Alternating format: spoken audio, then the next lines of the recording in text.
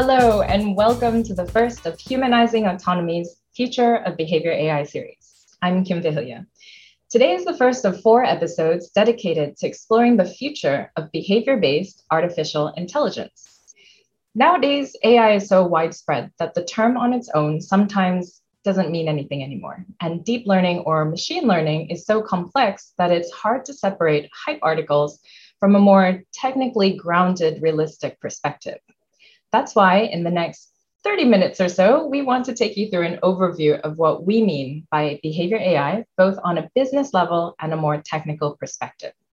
We'll discuss what this technology can and can't do, how it's different than current deep learning models, and what we need to know about bias, ethics, and limitations in delivering the model. So today you'll hear from the Humanizing Autonomy team.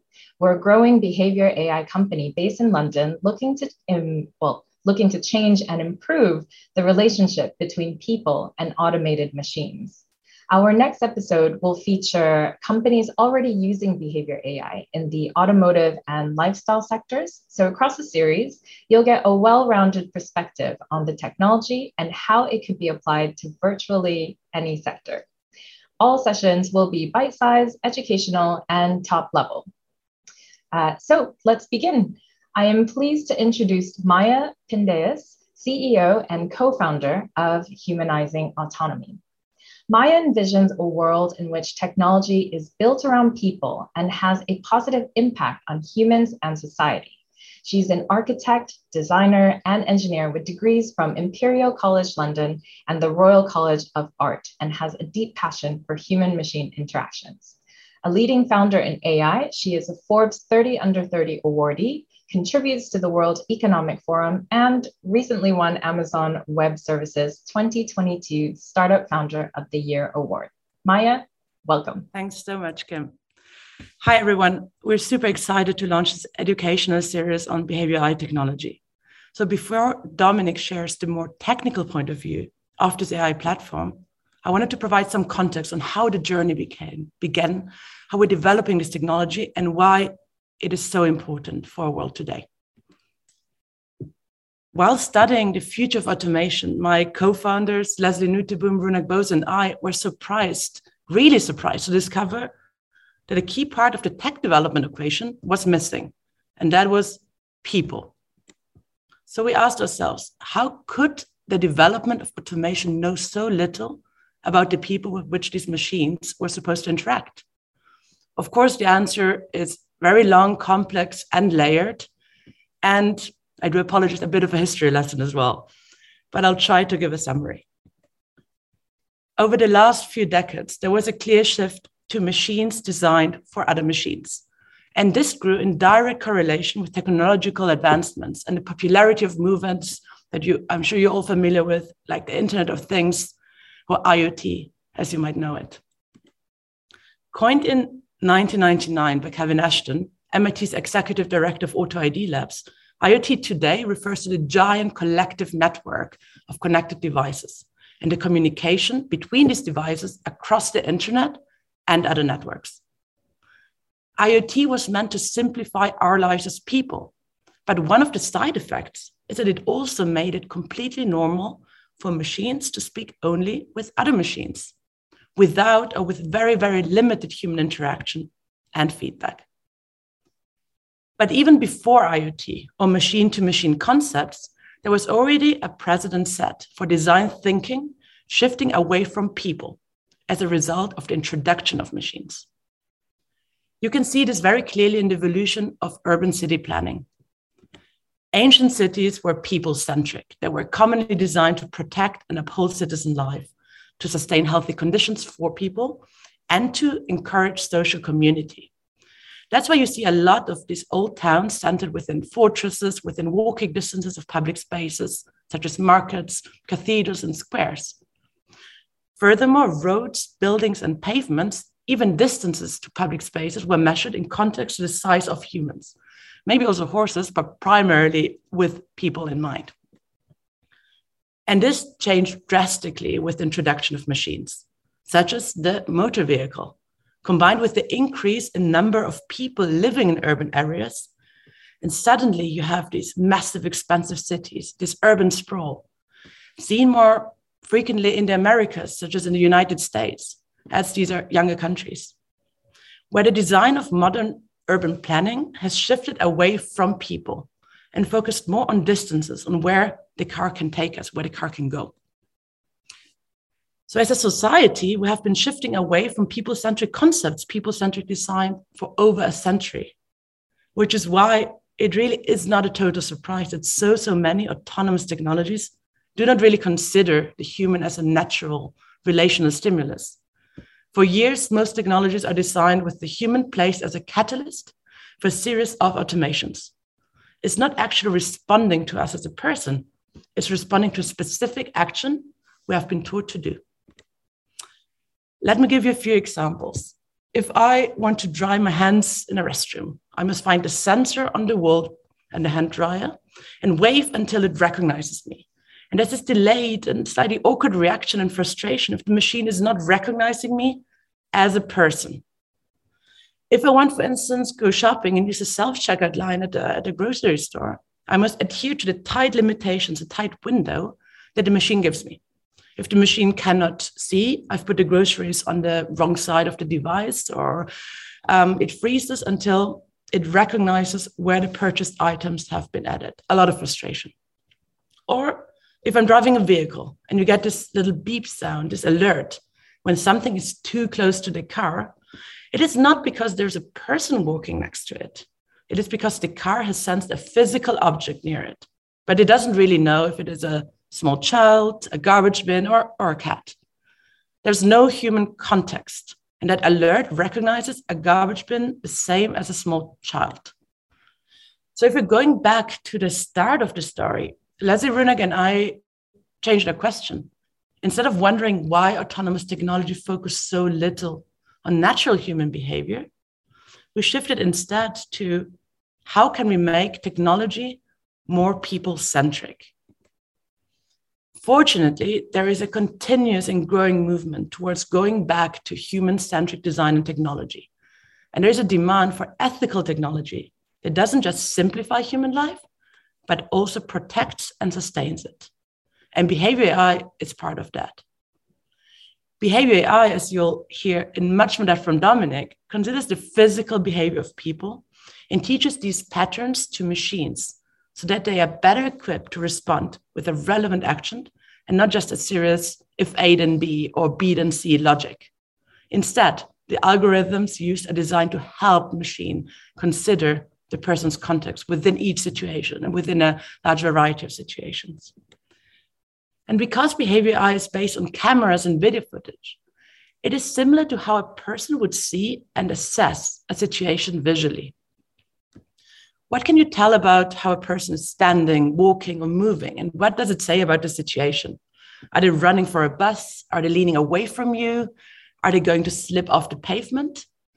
With this technology, combining computer vision with behavioral psychology, deep learning, and statistical AI, we'll be able to help so many people when it comes to safety and productivity, customer experience, and ultimately make human-machine interactions more pleasant and better for people. I'd like to give you a few examples of what this could mean. Number one is better physical safety. The machine or whichever product your company uses can see and assess what is happening in a certain situation. This is particularly important in the mobility space, automotive and driver assistance applications, where a certain 360 visibility is important and required for road safety. It could also mean a lot for the manufacturing, construction, and last mile delivery industries, who rely on automated machinery in hazardous environments. It could mean better customer experience, because the machine can understand your body place and your position, your actions. And it can understand if you're engaged, if you're distracted. It can predict what will happen next, which direction or which action are you planning to do next. This is super critical in anything from city planning, retail, advertising, for out-of-home experiential events, where you want to really understand the analytics of where and how people move and act and interact. And in the very top level, behavior AI will be a key differentiator in creative simulations, mixed and augmented realities, and in developing digital twins, where real human behavior is required to generate realistic products and simulations. Essentially, if we boil it down where there's a camera, there's a potential to improve, to be better. And where there are lots of people interacting with machines, with the capability of camera vision, whether a vehicle, a traffic light, a coffee machine, or even a video game, we believe that behavior AI will also change the relationship we have with automated technology. It really is about encouraging trust and, as a result, adoption. Dominic will also dive into how it is possible to do all of this ethically and safely for people and individual privacy, because ultimately it's all about having the people at heart. And with that, I pass it back to Kim and Dominic. Thank you so much for listening. Thanks, Maya, for that background and very cool history. I'd like to now introduce Dominic Noy, Principal Behavioural Data Scientist at Humanising Autonomy. Dominic's been a driving force behind the company's behavior prediction technology, with particular interest in the company's efforts to boost the interpretability of its underlying predictive models. He holds a PhD in experimental psychology, psychophysics, cognitive modeling, human-computer interaction, a master's in statistics, and a master's in psychology, psychology of action.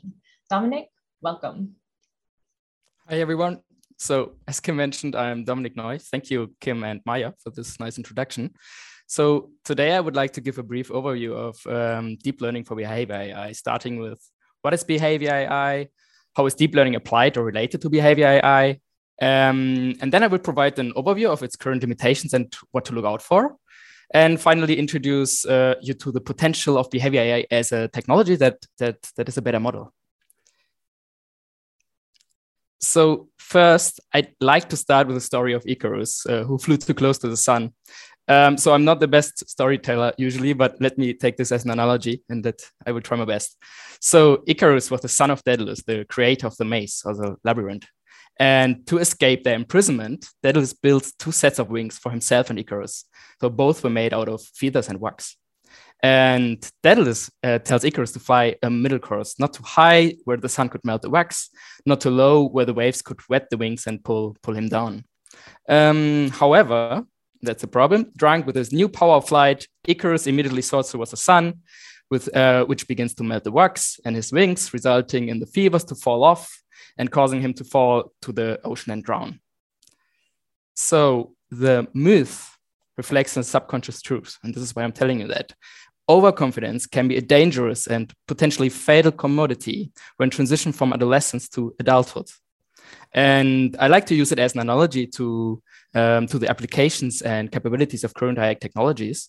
The premature use of overconfident AI systems can be unethical and dangerous when applied to human behavior. Earlier, Maya said that behavior AI considers the physical behavior of people and teaches these patterns to machines so that they are better equipped to respond with the relevant actions. So now I would like to build on this and like to define behavior AI as any AI system which directly interacts with humans or needs to understand human behavior for further decision-making.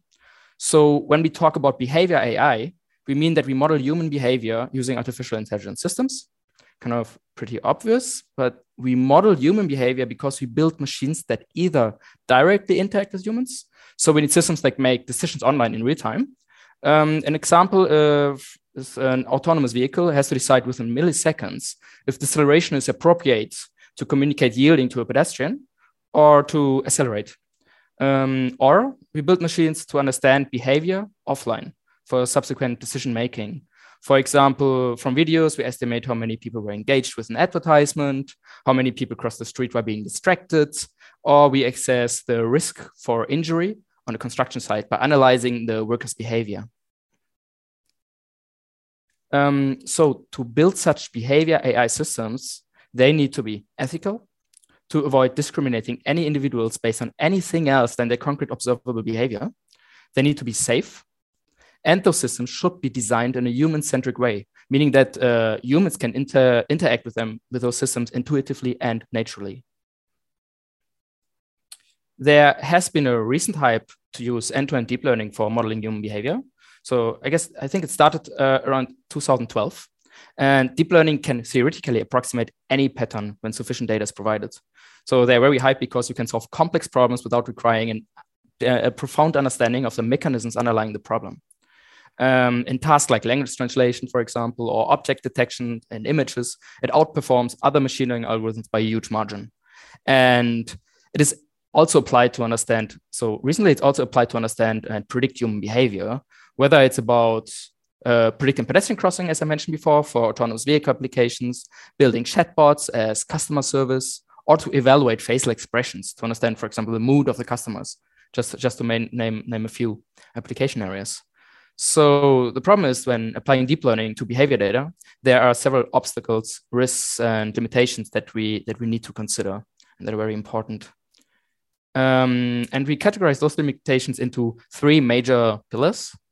The first one is related to the model size, the data quality, and transparency. The second one is related to the fact that most machine learning methods match statistical patterns, but lack a notion of cause and effect. And the third one is related to the lack of a notion of uncertainty when we are predicting on examples that are out of the distribution, so out of the training set that we use to develop the model. I mean, of course, all of those models, their solutions, they are related. And its distinction is somewhat artificial, but I think it really helps now to illustrate how we can address some of those limitations.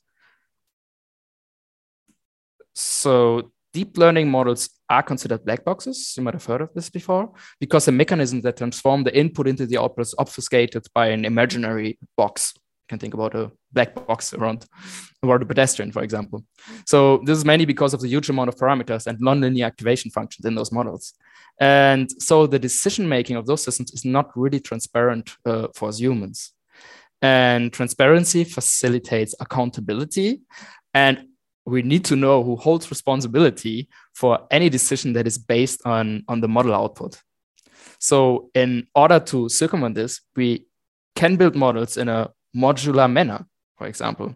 We can use deep learning to extract interpretable features that we identified as relevant through our behavior studies. And those features can then be combined within smaller probabilistic models. So as an analogy, we use deep learning as our ears, eyes, and nose to process sensory information. And then the heavy lifting, the reasoning, the symbol manipulation, the stuff that is conscious to us is performed by areas, mostly in the prefrontal cortex. So this is in our behavior AI model, done by probabilistic models. For example, we extract information about the pedestrian, like the body orientation, the gaze behavior, distances, hand motion, etc. And we extract this set separately for different deep learning models, and then build individual modules for intention to cross, the risk perception, vehicle awareness, and other psychological constructs. And those modules are then further combined with probabilistic models that are easier to handle in order to predict if the pedestrian is going to cross in front of the vehicle. The next limitation is most machine learning methods, including deep learning, match pattern based on statistical relations. They don't have any understanding of cause and effect. So causality means that we can quantify how much one event contributes to the state of another event. And if you want to trust the model for decision making, they should make causal sense, or actually a lot can go wrong. So for example, if you train a deep learning model on pedestrian crossing data for steering an autonomous vehicle, you might end up with a model predicting pedestrians won't cross when the vehicle accelerates, because this is what the data actually tells us. Another example, or the deep learning model might learn that children are more careful crossers than adults, but this is so because they are usually accompanied by more careful parents, and not because the children are more careful crossers per day, right? So the lack of notion of cause and effect is also the main reason why those models are biased. And if trained on such data, as you can see here in this example, so if you train deep learning on such data and you have a lot of it, ice cream sales would predict sunburn. And a straightforward way to deal with this problem is to build models that allow us to use our human expert knowledge to specify causal relationships directly into the model, as you can see in this example by those arrows here. And the problem is, however, those models, which are called Bayesian networks, are only causal in case we have really good grounds to believe that causal relationships that we assume are correct. So this means that we need to understand our problem at hand really, really, really well. And finally, last limitation, there are so many ways people can look and behave before crossing the street, boarding a bus, acting on a construction site, etc. So there's no way that we can cover all the different edge cases and relevant scenarios with the data set used for developing the model. So we cannot ensure that a model trained on a particular data set generalized to other scenarios. And probably many have heard of this before. So the thing is, we claim that a notion of uncertainty that for behavior that the model hasn't seen before is as important as the prediction itself.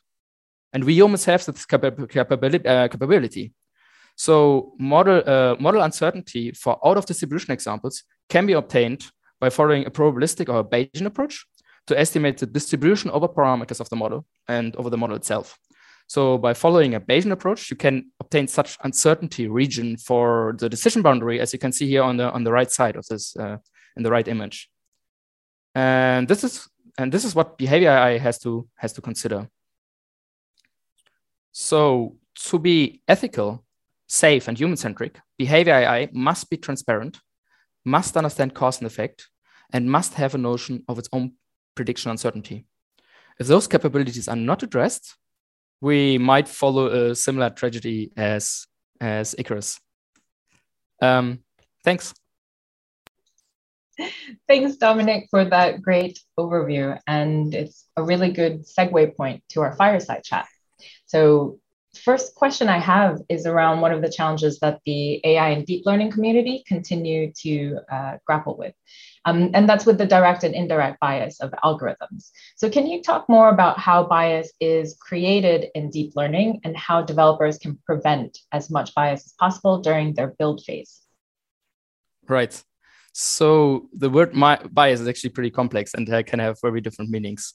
And it's also not necessarily negative. But when the media refers to biased algorithm, it usually means that models make predictions based on certain attributes that we are not aware of and that we consider as inappropriate.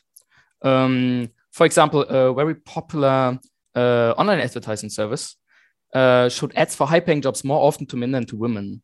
And it also showed ads for criminal background checks more often to Black than to white men. People in general. So this is called unfair bias, and exists because deep learning systems match statistical patterns in data, as I mentioned before, and those systems don't have any notion of cause and effect. So it's a bit it's related to the previous presentation. So ways to reduce such bias are to control for all the confounding variables explicitly that we actually care about, to choose the training data carefully. So, for example, sample data that best represents actually a population of interest. And this, surprisingly, this is rarely done. Usually we take all the data that we get in order to get our deep learning models working. So don't rely on deep learning alone, and also try to build causal models and use expert knowledge from the field to specify the model structure. And then extract meaningful features separately. This is how I explained what we do for the pedestrian use case. So extract meaningful features separately to represent certain attributes and then combine them in smaller interpretable models. And last one, maybe focus on concrete behavior attributes and less on the visual attributes. I think Maya mentioned this before. So don't focus on clothing and gender and age and things like that, but look at the concrete behavior of the person. Yeah, and you're right to remind us of the different kinds of bias. So unfair bias, as you explained it, it's raised the profile of how problematic uncontrolled or thoughtless technology is. On the same line, ethical AI is also much talked about, but sometimes the definition changes depending on who benefits from it. So how do you define and prove an AI is ethical on a technical level? Mm-hmm. I think so. It's pretty close to the previous question. I think AI systems that are considered unethical are usually systems that predict when their prediction is affected by attributes of the data that are not related to the problem at hand, and that are considered as inappropriate, as I was saying before. So this is the unfair bias, and it's very much related to previous question. Those attributes can be gender, income, as I said, maybe race, religious beliefs, sexual orientation, etc. However, what is considered as inappropriate is culture specific and should depend apparently on ethical committees, the government, and everyone who's interacting with the technology, so our society. And it certainly shouldn't depend only on tech companies, what is a current practice. And as mentioned, there are ways to reduce such unfair bias to make the systems more ethical. But when we think about deep learning, by definition, end-to-end deep learning systems will be biased in some way or the other when applied to behavioral data, because it's impossible to control for all the confounding variables. So to understand if a deep learning system makes unethical decisions, I guess there's no way around it than rigorous and continuous testing of diverse data sets in all the different imaginable conditions. However, a system that is truly ethical is, in my opinion, and this is close to my presentation, is, in my opinion, a system that has a notion of cause and effect and is aware of its limitations and prediction uncertainty. Only those systems can actually, in the end of the day, can be safe and therefore ethically reasonable. Yeah. And I think that's a fair statement about any technology, right? To make sure it's honest in its own limitation. So you've been clear that the insight we can extract from AI is imperfect or incomplete without context. Can you talk more about that? Right. Okay. So when I ask you to rate how happy I am right now, and you only see my facial expressions, you might say, "Oh, Dominic is extremely happy because he's smiling." Okay, now I'm smiling a bit more than usual, but because you're talking. to make my point clear. But if you knew that I'm currently in a Q&A session, the same smile could be interpreted as nervousness or an attempt to be liked by the audience. So now imagine that the two of us had a discussion before this webinar, then you probably would interpret my smile as fake, right? So what you need to understand, what we need to understand my true intentions and feelings from the observable behavior, like my facial expressions, is actually the context. And theoretically, deep learning can account for this sufficiently. So if sufficient and diverse data is provided, but how do we really know that it does? Only through systematic and thorough testing. And there are simpler ways. I mean, a simpler way is to build more transparent models and identify the relevant context variables and to explicitly consider those variables in the model. So I just want to mention that we don't do facial recognition, but for such use cases, we consider the actual behavior, what people are actually doing, the context, and certain facial movements to detect the overall mood of people. Just as an example. Yeah, that's a good point. That it's not facial recognition; it's the movement. But Dominic, I was saying, if you're smiling, I'm assuming it's because you're talking to me. But actually, that makes me think of the recent news of Lambda. So if you hadn't caught it, a few weeks ago, chatbot model made headline waves because one of the engineers, and it's a Google AI engineer, had become sentient and could perceive and feel emotions like a human. So love your opinion on this. A, is it possible? Is that even technically possible? B, where do you draw the line between the sci-fi hype and the reality behind teaching machines human behavior? So what I saw is that the output of Lambda is actually pretty impressive. However, claiming that we have AI that could perceive and feel emotions like humans means that we are able to build machines that are conscious of the feelings. And as far as I am aware, we don't have even a good and clear definition, and we are not agreeing on what consciously actually means in the first place. So the claim of Lambda being sentient was also already denied by Google and Popular and many other scientists. So I'm not an expert to answer how far we are away from sentient AI. However, for me, it actually looks pretty far, since the most advanced language models, including Lambda, are using deep learning and in particular transformers. so differentiable models. And those models don't have any notion of cause, effect, and uncertainty, which are functions that seem to me pretty relevant to simulate human-like cognition. So something else that I have to mention is that it's very dangerous to overhype those systems when applied, as can be seen by many accidents in the autonomous vehicle space, where drivers were over-relying on the capabilities of the technology. There are also attempts to create chatbots that function as therapists. So those systems start to enter our emotional and psychological world to understand if we are happy or sad or depressed, and they provide recommendations. So the risk related to those applications are huge, right? There's a very popular case when a chatbot learned to spread Nazi propaganda or anti-feminist content. And now imagine that a bot would consult a borderline patient. So this combined with the human tendency to anthropomorphize everything, any object, is very dangerous. Thus, when we create systems that interact with humans, we have to be aware and really realistic about what we can expect from them. Yeah, I think I remember that in the news as well, and quite dangerous, as you say, when it enters something that will directly impact us as people. I guess we'll have to see what happens, what else happens. But the last question from me was around the training models. So you mentioned deep learning models. They obviously require a lot of data in order to improve and learn. So Gartner had predicted by 2024, 60% of the data used for development of AI and analytics projects will be synthetically generated. So are there any pros or dangers of using too much of the synthetic data? Okay.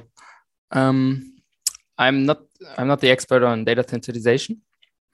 However, I can see why this makes sense and why many companies are comfortable with this.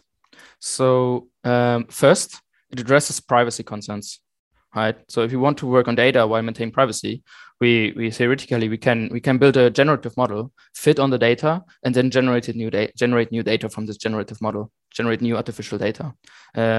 So like this, we could maintain the privacy. Another reason is that it circumvents labor-intensive. It circumvents labor-intensive data labeling. So most of today's deep learning models that are applied in industry are supervised, meaning that we need humans to annotate the data, right? And by generating new data, we don't need to label because we already know the ground truth in advance.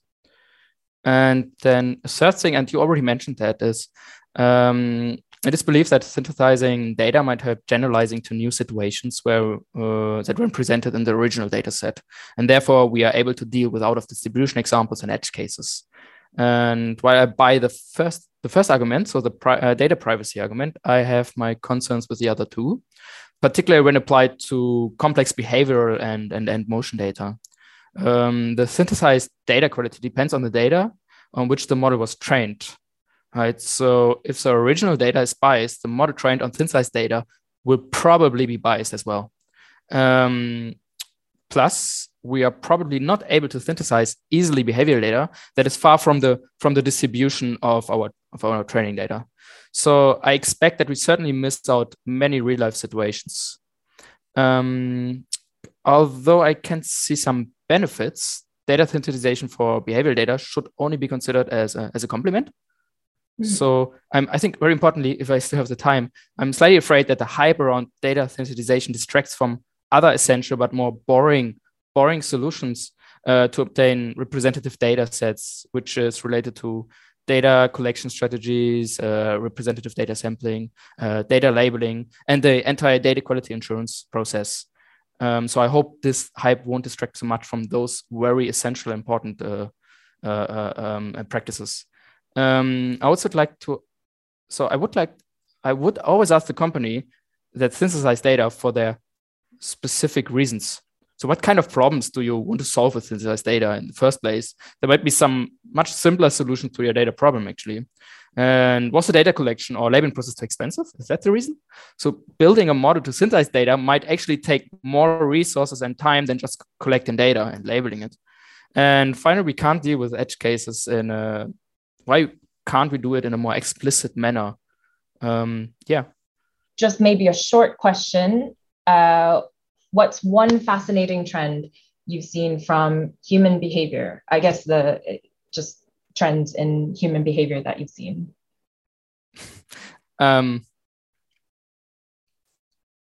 Okay, very quick. That nowadays there are psychologists and other related disciplines that actually become relevant to develop machine learning models, and also for the application. So it's getting much more interdisciplinary. I think I really like that. Yeah, I think time's running out, right? Yeah. But Dominic, thank you very much for your insight, and thanks for joining us. And thank you, Maya, for joining us earlier as well. So that's it for today. We hope you enjoyed it, and we hope you come back. So please join us for the next episode, which runs in September. And that's going to focus on real case studies where behavior AI is successfully being used. We'll interview customers from across automotive, connected home, and other industries. So please do join us. We'll jump more into detail there. If you're not already connected with us, please follow Humanizing Autonomy on LinkedIn and Twitter, subscribe to our newsletter, or email us at the info there for any questions. Finally, we'd love your feedback. We're continuing to do this, create educational content like this. So please complete the survey that will pop up at the end of the session, and we'll try and get your feedback in. Until next time, from the team at Humanizing Autonomy, thank you. Have a great day and goodbye.